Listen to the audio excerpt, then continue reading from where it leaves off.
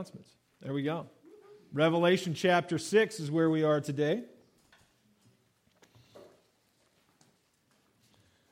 I've been enjoying our trip so far in Revelation.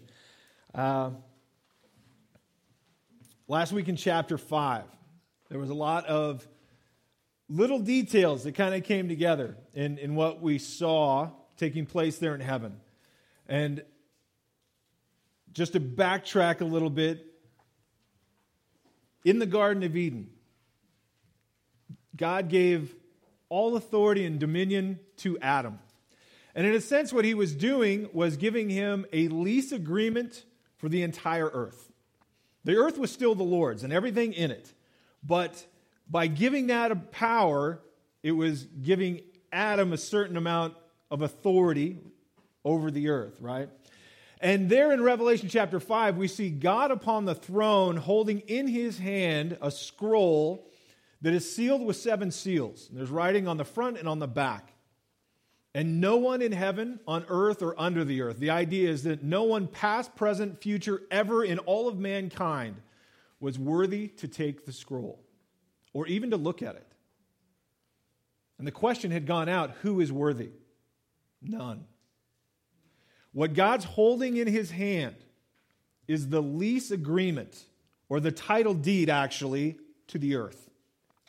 And in the Hebrew culture, that when you would lease your land out to someone, it would be for basically a 7-year period. It was theirs for 6, and at some point during the 7th year, you'd reclaim it. And you'd take the title deed, which would be written on front and back, labeled with or sealed with 7 seals, and you'd break those seals and reclaim what is yours.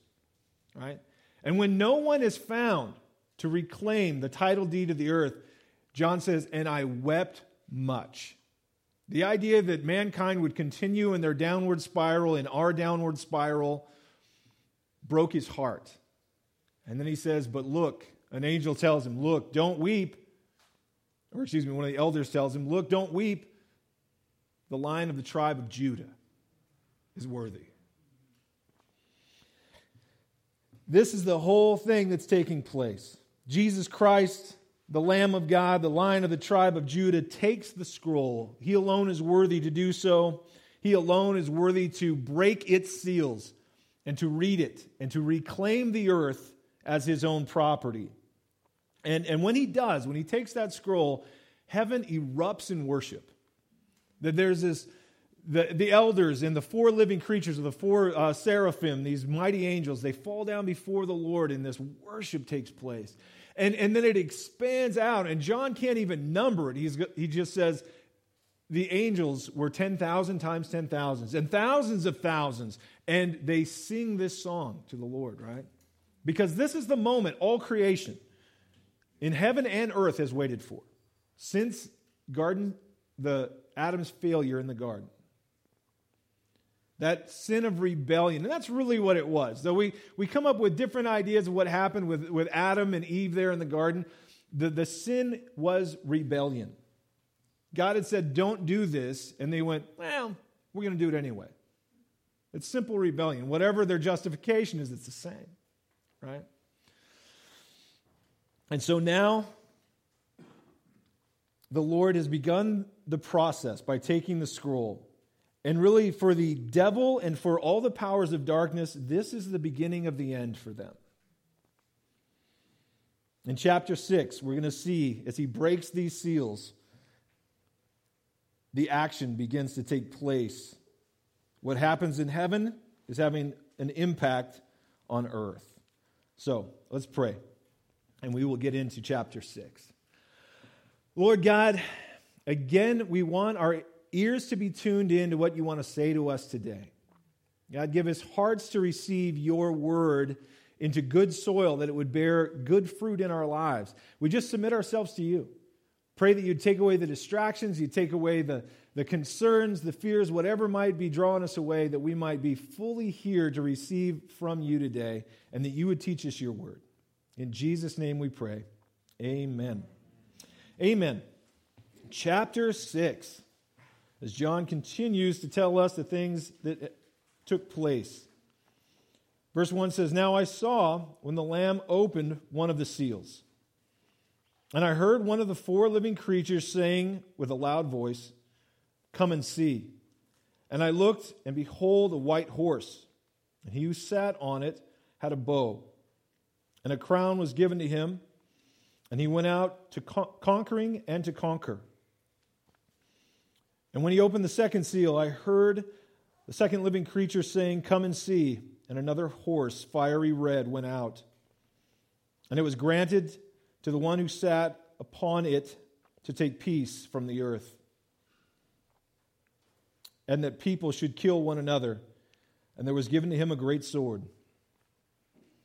And when he opened the third seal, I heard the third living creature say, "Come and see." And so I looked, and behold, a black horse. And he who sat on it had a pair of scales in his hands. And I heard a voice in the midst of the four living creatures saying, "A quart of wheat for a denarius, and 3 quarts of barley for a denarius. And do not harm the oil or the wine." One of the purposes of the tribulation, I know we've talked about some of the different purposes that are taking place and why God is bringing about this last 7 years of mankind. But one of the purposes is that God is bringing judgment upon mankind. And that's not a real popular subject. People don't like to talk about God's judgment upon the earth. But this is it. This is God warning and warning and warning, and finally bringing mankind to a point they must make a decision. But we need to understand it is not just judgment for judgment's sake. Like God's just been like, "I can't wait to judge the earth. I'm going to let him have it, and this is finally my moment to pour out wrath on the earth." That even in this wrath, and we're going to see this all the way through the book of Revelation, is that it is an attempt to draw people to repentance. Again, he's removing the gray areas. He's removing those things where now mankind can no longer say, "Oh yeah, I'm a very spiritual person. Oh, I believe Jesus was a good guy, good teacher. Who knows, maybe even the Son of God." But they haven't had to make a choice. That will not be the case during the tribulation. Every single person will have to make a choice individually of who Jesus is. No one will be ignorant. No one will not understand. In fact, we're going to see angels going around, flying around the earth, preaching the ever-living gospel.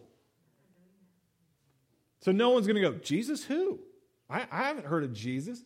And so these things are taking place, and they can seem very harsh, and they are harsh. They're heavy duty.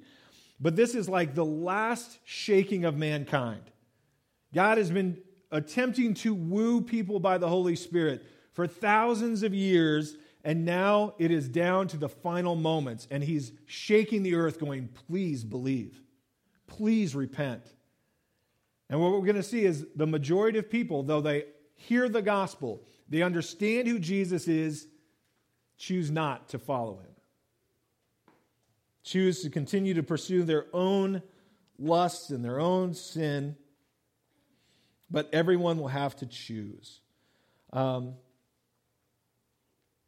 And really, I think that's usually how God's wrath works. God's judgment falls a lot like this all through Scripture, where he draws and he calls and he tries to bring people out. Pharaoh is a great example. God is telling Pharaoh, "Let my people go. Let them go out in the desert that they might worship me." And that's all he was saying. And Pharaoh hardened his heart and continued to harden his heart. And at the end of that, it says, "And God hardened Pharaoh's heart." It's that, I don't want you to go that way. But at some point, he says, if you insist on going that way, then go. Right? The natural consequences to what God has been warning against are allowed to take place. Right? That isn't that God just decides, "Okay, I'm going to pour out punishment upon you." It's like, I've warned you that this is coming, and you're not listening. And so the natural consequences are now going to befall you. And very often, it's exactly what people are asking for. And that's the case with the 4 riders and actually most of the seals as they're broken. It's giving the people of the earth exactly what they've asked for a long, long time.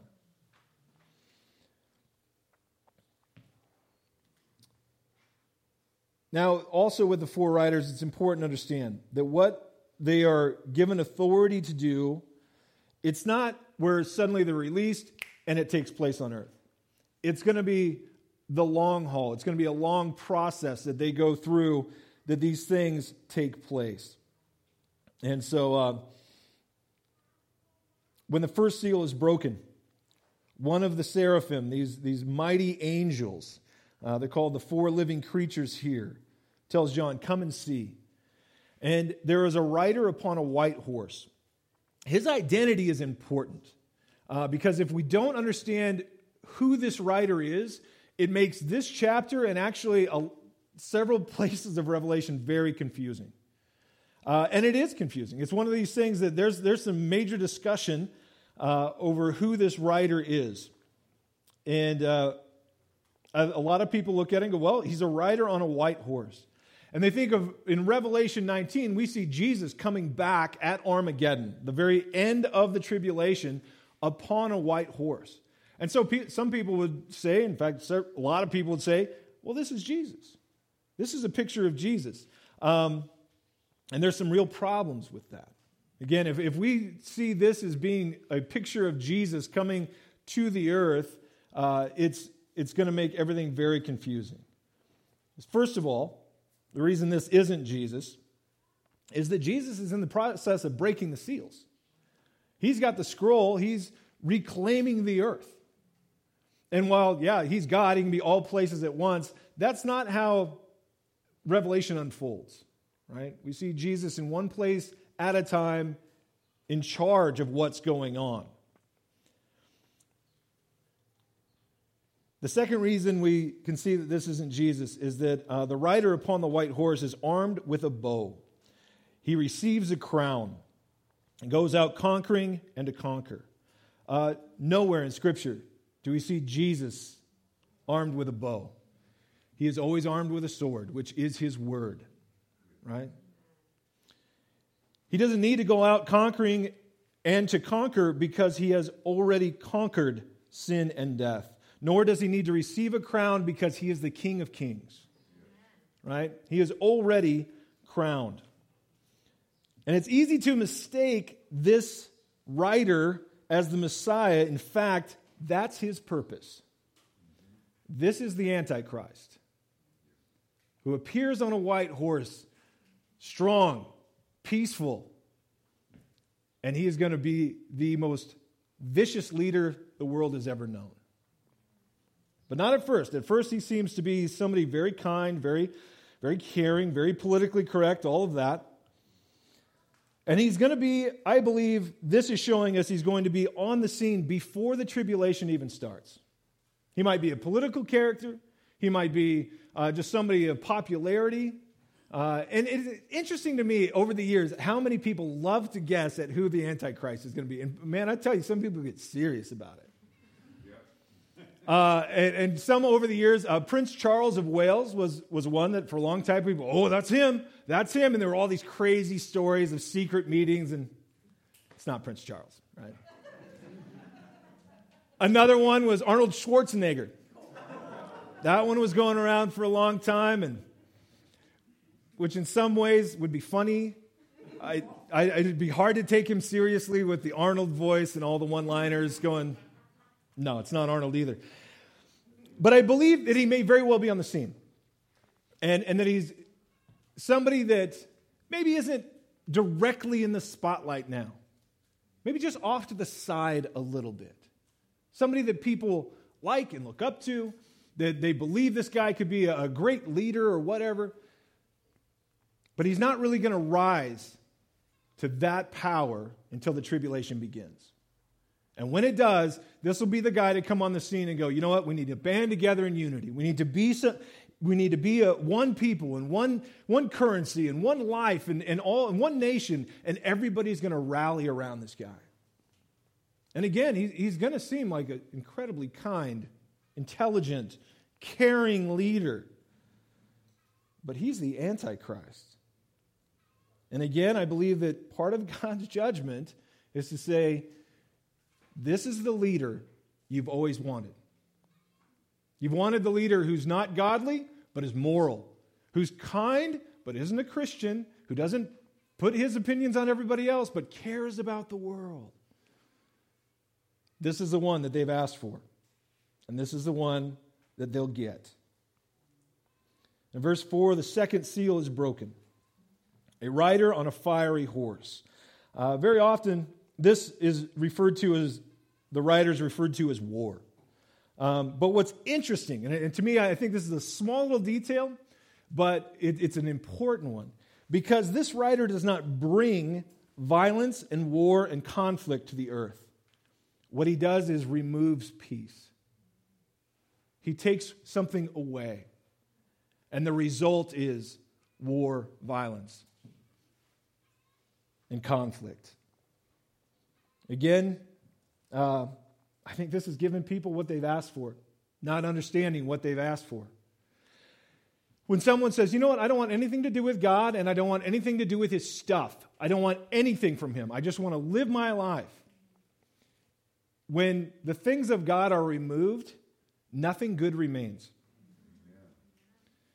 That people are saying, well, I don't want God, but I want unconditional love.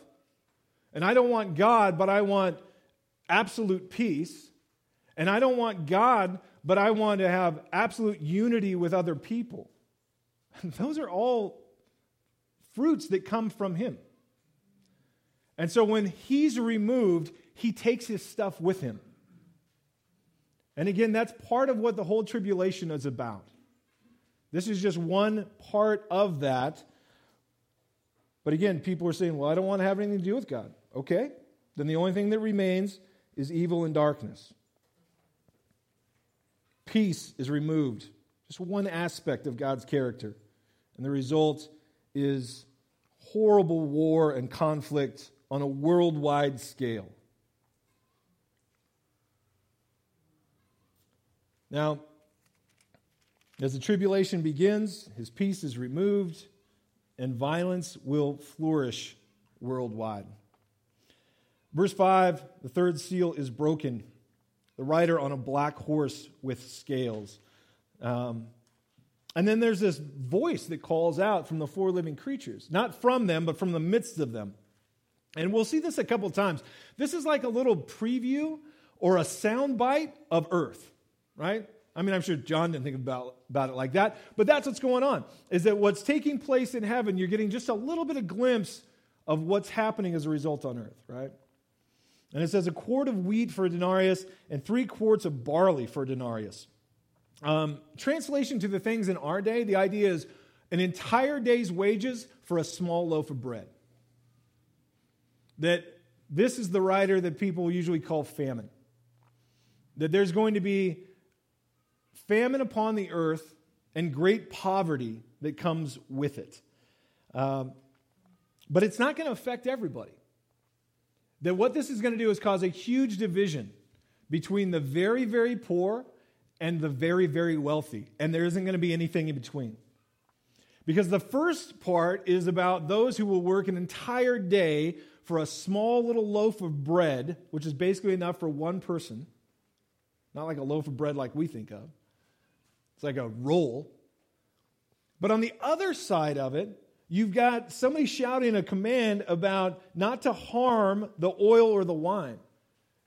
These aren't the basic things of life. These are the abundant things of life. These are the excessive things and pleasures.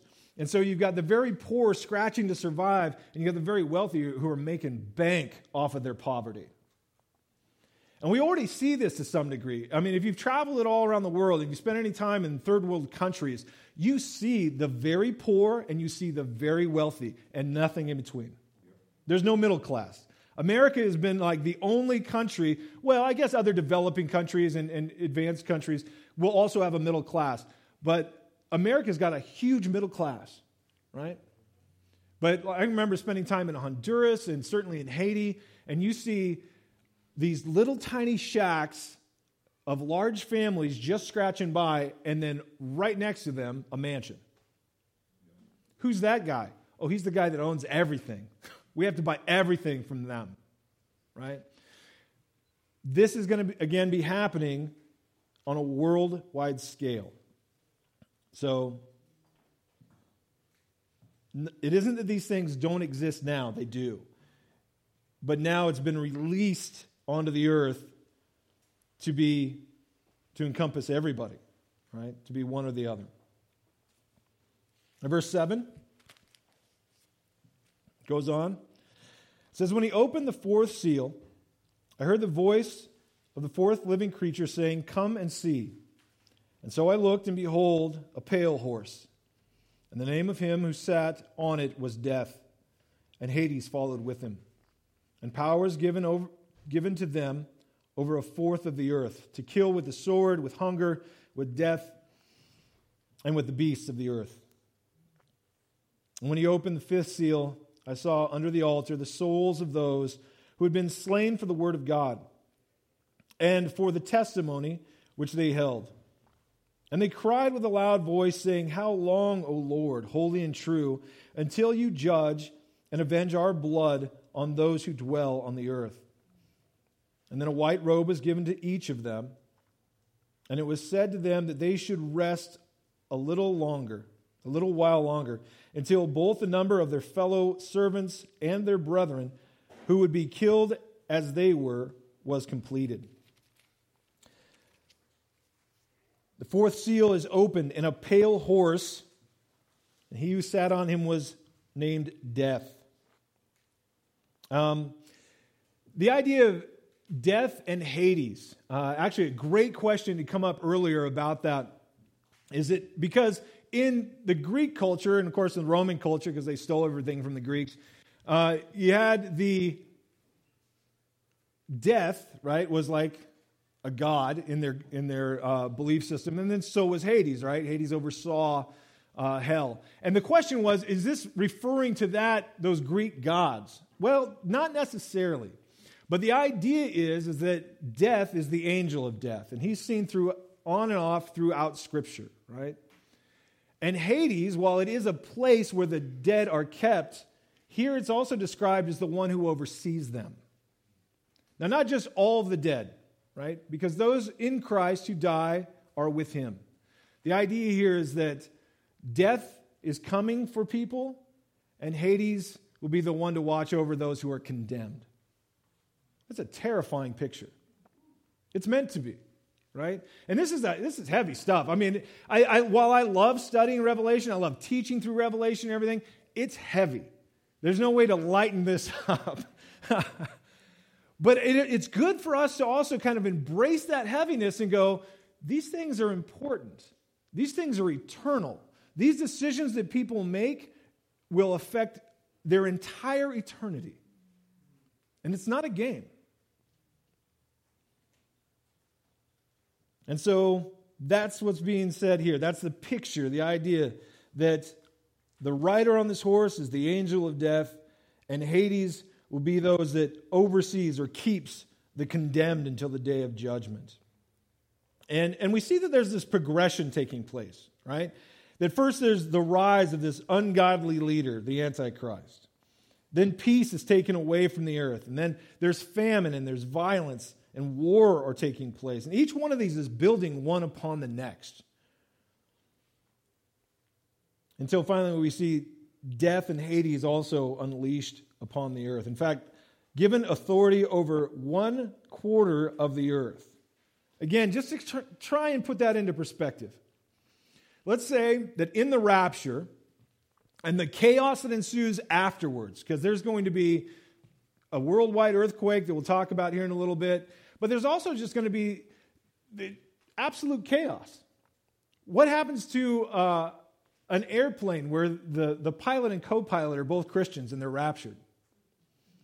What about 18-wheeled trucks going down the road and the driver's suddenly gone? Right? So let's say in the rapture and the chaos to follow, 2 billion people are taken from the earth. Like that. That leaves about 6. World population right now is right under 8 billion. So that leaves around 6. 1/4 of that is 1.5 billion people. That through the process, and I believe the beginning part of the tribulation is probably when it'll take place, 1 billion people die. The death and Hades come for. It's a massive number. I can't even wrap my mind around all of that, right? But again, gives us an idea, if we can try and get our minds around that, the scale of what's taking place here. Verse 9, the fifth seal is open. And instead of seeing the effect of heaven on earth, and that's what we've seen in the first seals being broken, in the fifth seal, it's actually the effect that earth has had on heaven. As these people who have lost their lives for their faith, that have stood their ground. And again, this isn't something that just happens right before the tribulation. It's happening now. It's happening all over the world. Carolina is our rep with Voices of the Martyrs. And man, stories from all over the world continue to tell us that though we experience great freedom in America, even with all the craziness going on right now, there are places in the world people are still being put to death for their faith. People are still being imprisoned. Their families are being taken away. Their families are being imprisoned. And what this is saying, of course, it's going to get worse. It's going to get more intense as the end draws near. But I think one of the beautiful things in this is that we're also shown that these people have a special place in heaven. That they're not just among the crowd, but they're seen as and given a place of honor. That it says, I saw under the altar the souls of those who had been slain.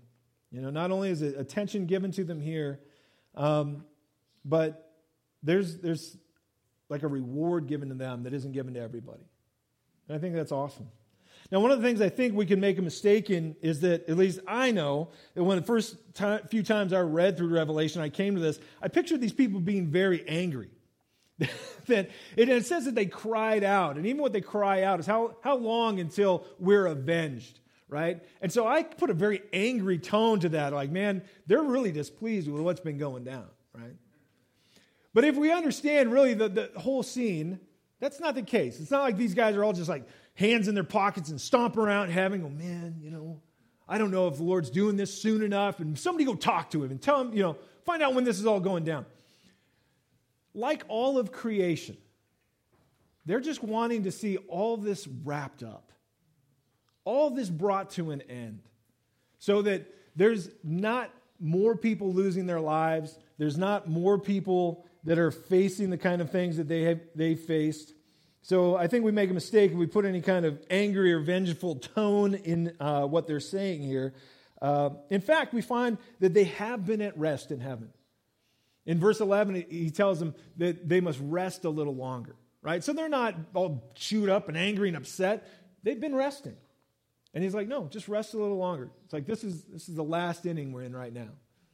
It's coming to an end. You guys are okay. Rest a little longer. And then he tells them it's because that the full number must be brought in.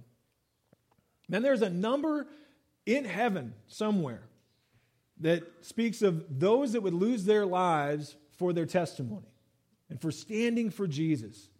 And then that number must be completed. That those will be brought in, added to those that we see here under the altar. It needs to be fulfilled. All right, verse 12.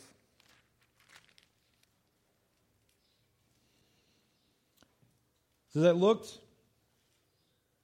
and when he opened the sixth seal, behold, there was a great earthquake, and the sun became black as sackcloth of hair, and the moon became like blood.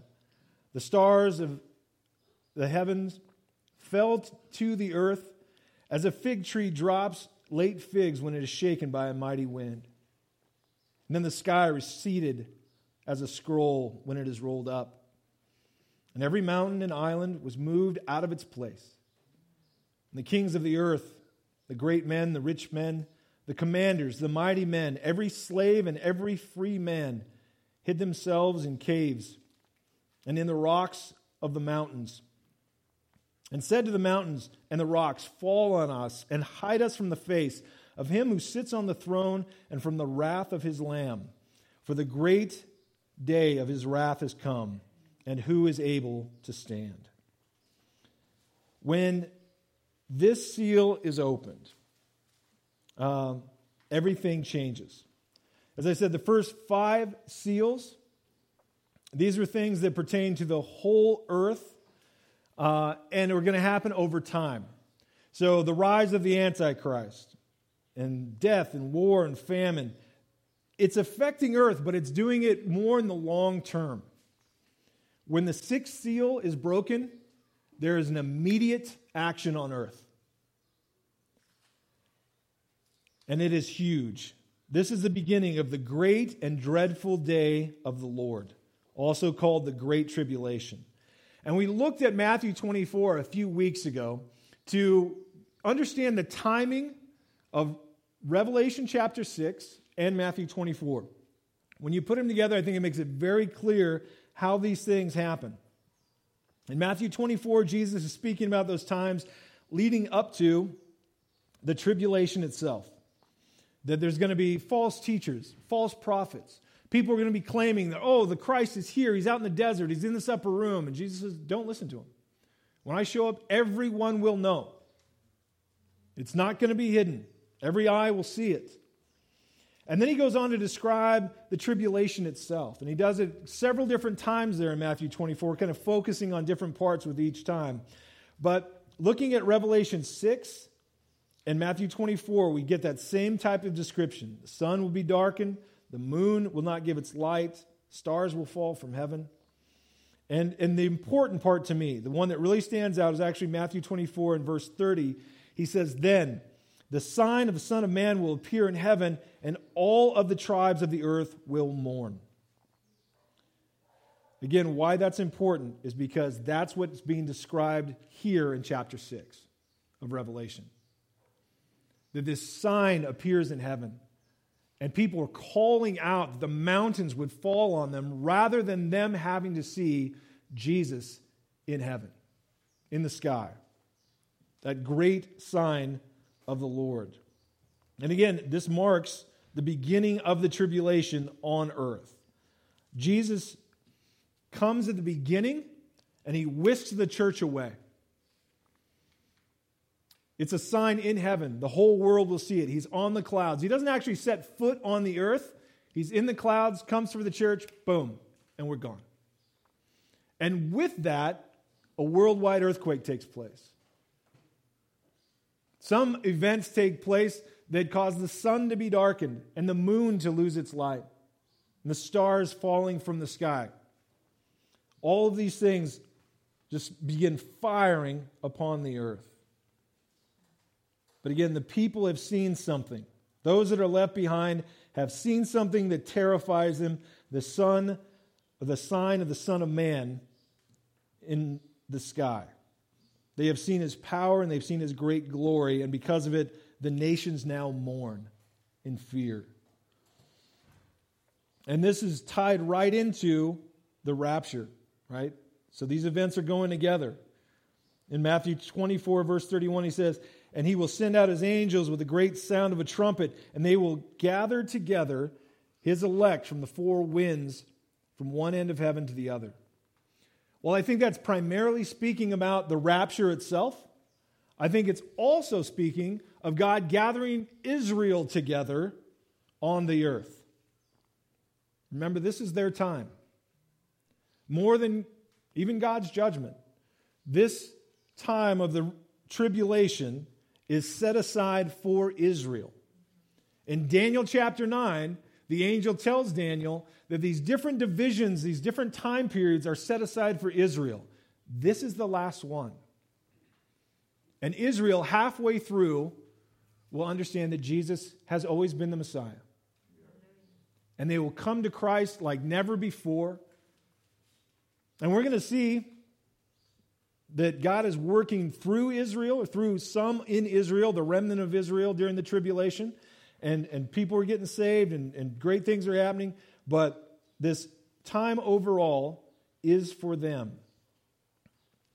And again, looking at Matthew 24 and here in Revelation chapter 6, it's going to be on earth a day like any other day. In Matthew 24, Jesus said it's going to be in the days of Noah. They were eating and drinking, giving in marriage. It was a day like any other day. Went to work. They got up that morning, planning on going home that night. And then the rain came. The coming of the Son of Man will be the same. It will be a day like any other day until it all changes forever. And then it'll never be a normal day again. There will never be a normal day after the tribulation begins. Now, with all of these things, sun being darkened, the moon not giving its light, stars falling from heaven, this is where it begins. This is where the tribulation starts. And as I said, Jesus arrives at the beginning, and he also arrives at the end, at Armageddon. This time he actually will set foot on the earth. He will deal with the armies of the earth that they have come together in Armageddon, the plains of Megiddo, and to fight each other for the last little bit of world resources that are left. But then the Lord appears from heaven, and they turn all their guns towards him. And they lose. So the Lord is at the beginning, and he is at the end. He's the bookends of the tribulation, right? He starts it, and he will absolutely finish it. Now, I think the other thing that probably not within the last maybe 50 years, I think we've kind of started to understand it, but long before that, people looked at this section and went, wait a second, a worldwide earthquake? That's not going to happen. Every mountain, every island moved from its place? That's not real. But now we've come to understand that, yeah, it's actually very real. In fact, it's happened before. There's plenty of geological evidence and scientific evidence that the earth has gone through in the past something called a polar axis shift, where the earth was more on its axis, if not perfectly on its axis, and then I think it tipped about 9 degrees. And that little event causes everything on earth to shift. Every mountain, every tectonic plate, every island. And this is the part that, people say, well, I don't believe in a pre-tribulation rapture. I think we're going to be here for the whole thing. Guess what? We live on an island. We'll all be gone at the beginning. One way or the other, we're out of here. So either in an upward motion or in a big wave, I don't know.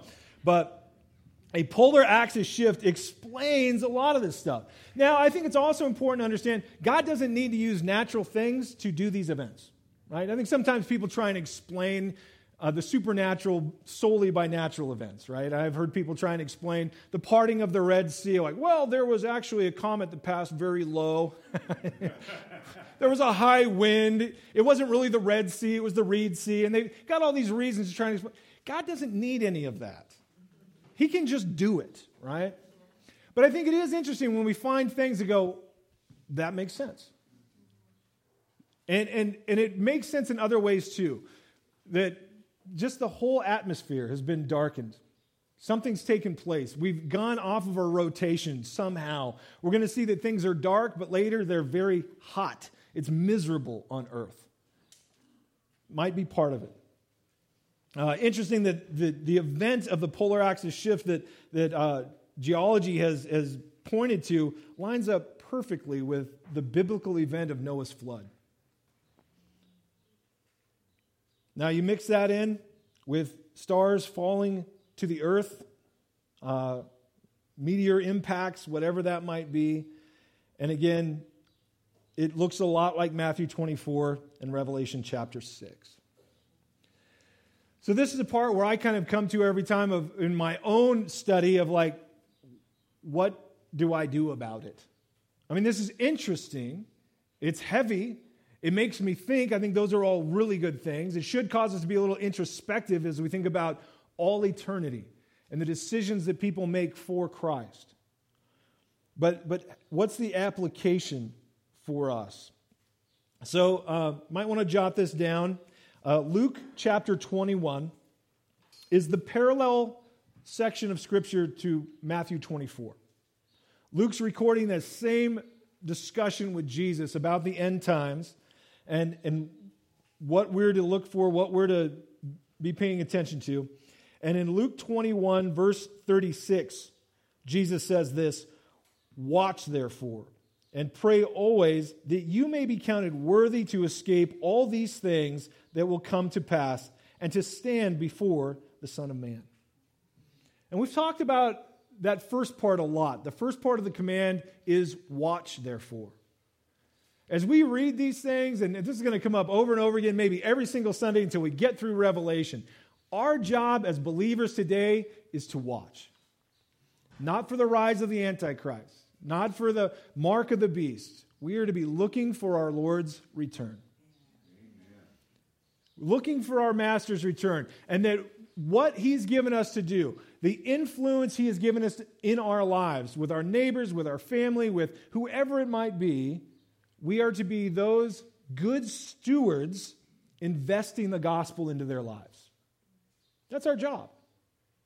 Doesn't mean we're leading huge crusades like Billy Graham. Doesn't mean we've got some podcast or some following on YouTube that somehow makes us an influencer. It means the people in our lives right now, we're influencing for Jesus, encouraging in Jesus. And that when we're watching for His return, we can do that effectively. All right? The things of this life will just kind of start getting brushed off, put in priority, and they are much lower than we think they are. When it comes to eternity, where somebody's going to spend that. But the second part is also important because he says, pray always that you may be counted worthy. How are we counted worthy? Not by our works, not by our sacrifices, by being in Jesus Christ. Right? He's able to break the seals and receive the title deed to the earth. Why? Because He paid for it all on the cross. Because He paid for all of us on the cross. That's how we're worthy. And because of what He's done, because He paid our price, because He took it all upon Himself, then we can know we're going to escape all of these things. And even if we have to face hard trials getting up to the tribulation, we won't ever have to deal with them again when we're in heaven. All eternity is before us. This is just a little blip on the radar, barely even that. But man, we're going to have all eternity with Him. And again, we will escape these things. Amen? Amen. Amen. Let's pray. God, again, we just thank You so much for Your care, for Your love, for Your word.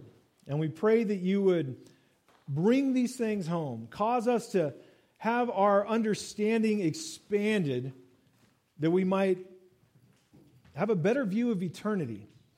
Lord, that the things of this life that do drag us down or distract us, Lord, that we keep them in perspective of spending eternity in heaven with You. The people that we share with and that You've given us to share the love of Christ with in our lives, may we consider eternity for them. That You would have Your way in us. Give us the words to speak. Give us the ways to encourage. And show us just how to reach the lost for You, that we might see souls saved and heaven expanded. In Jesus' name we pray. Amen.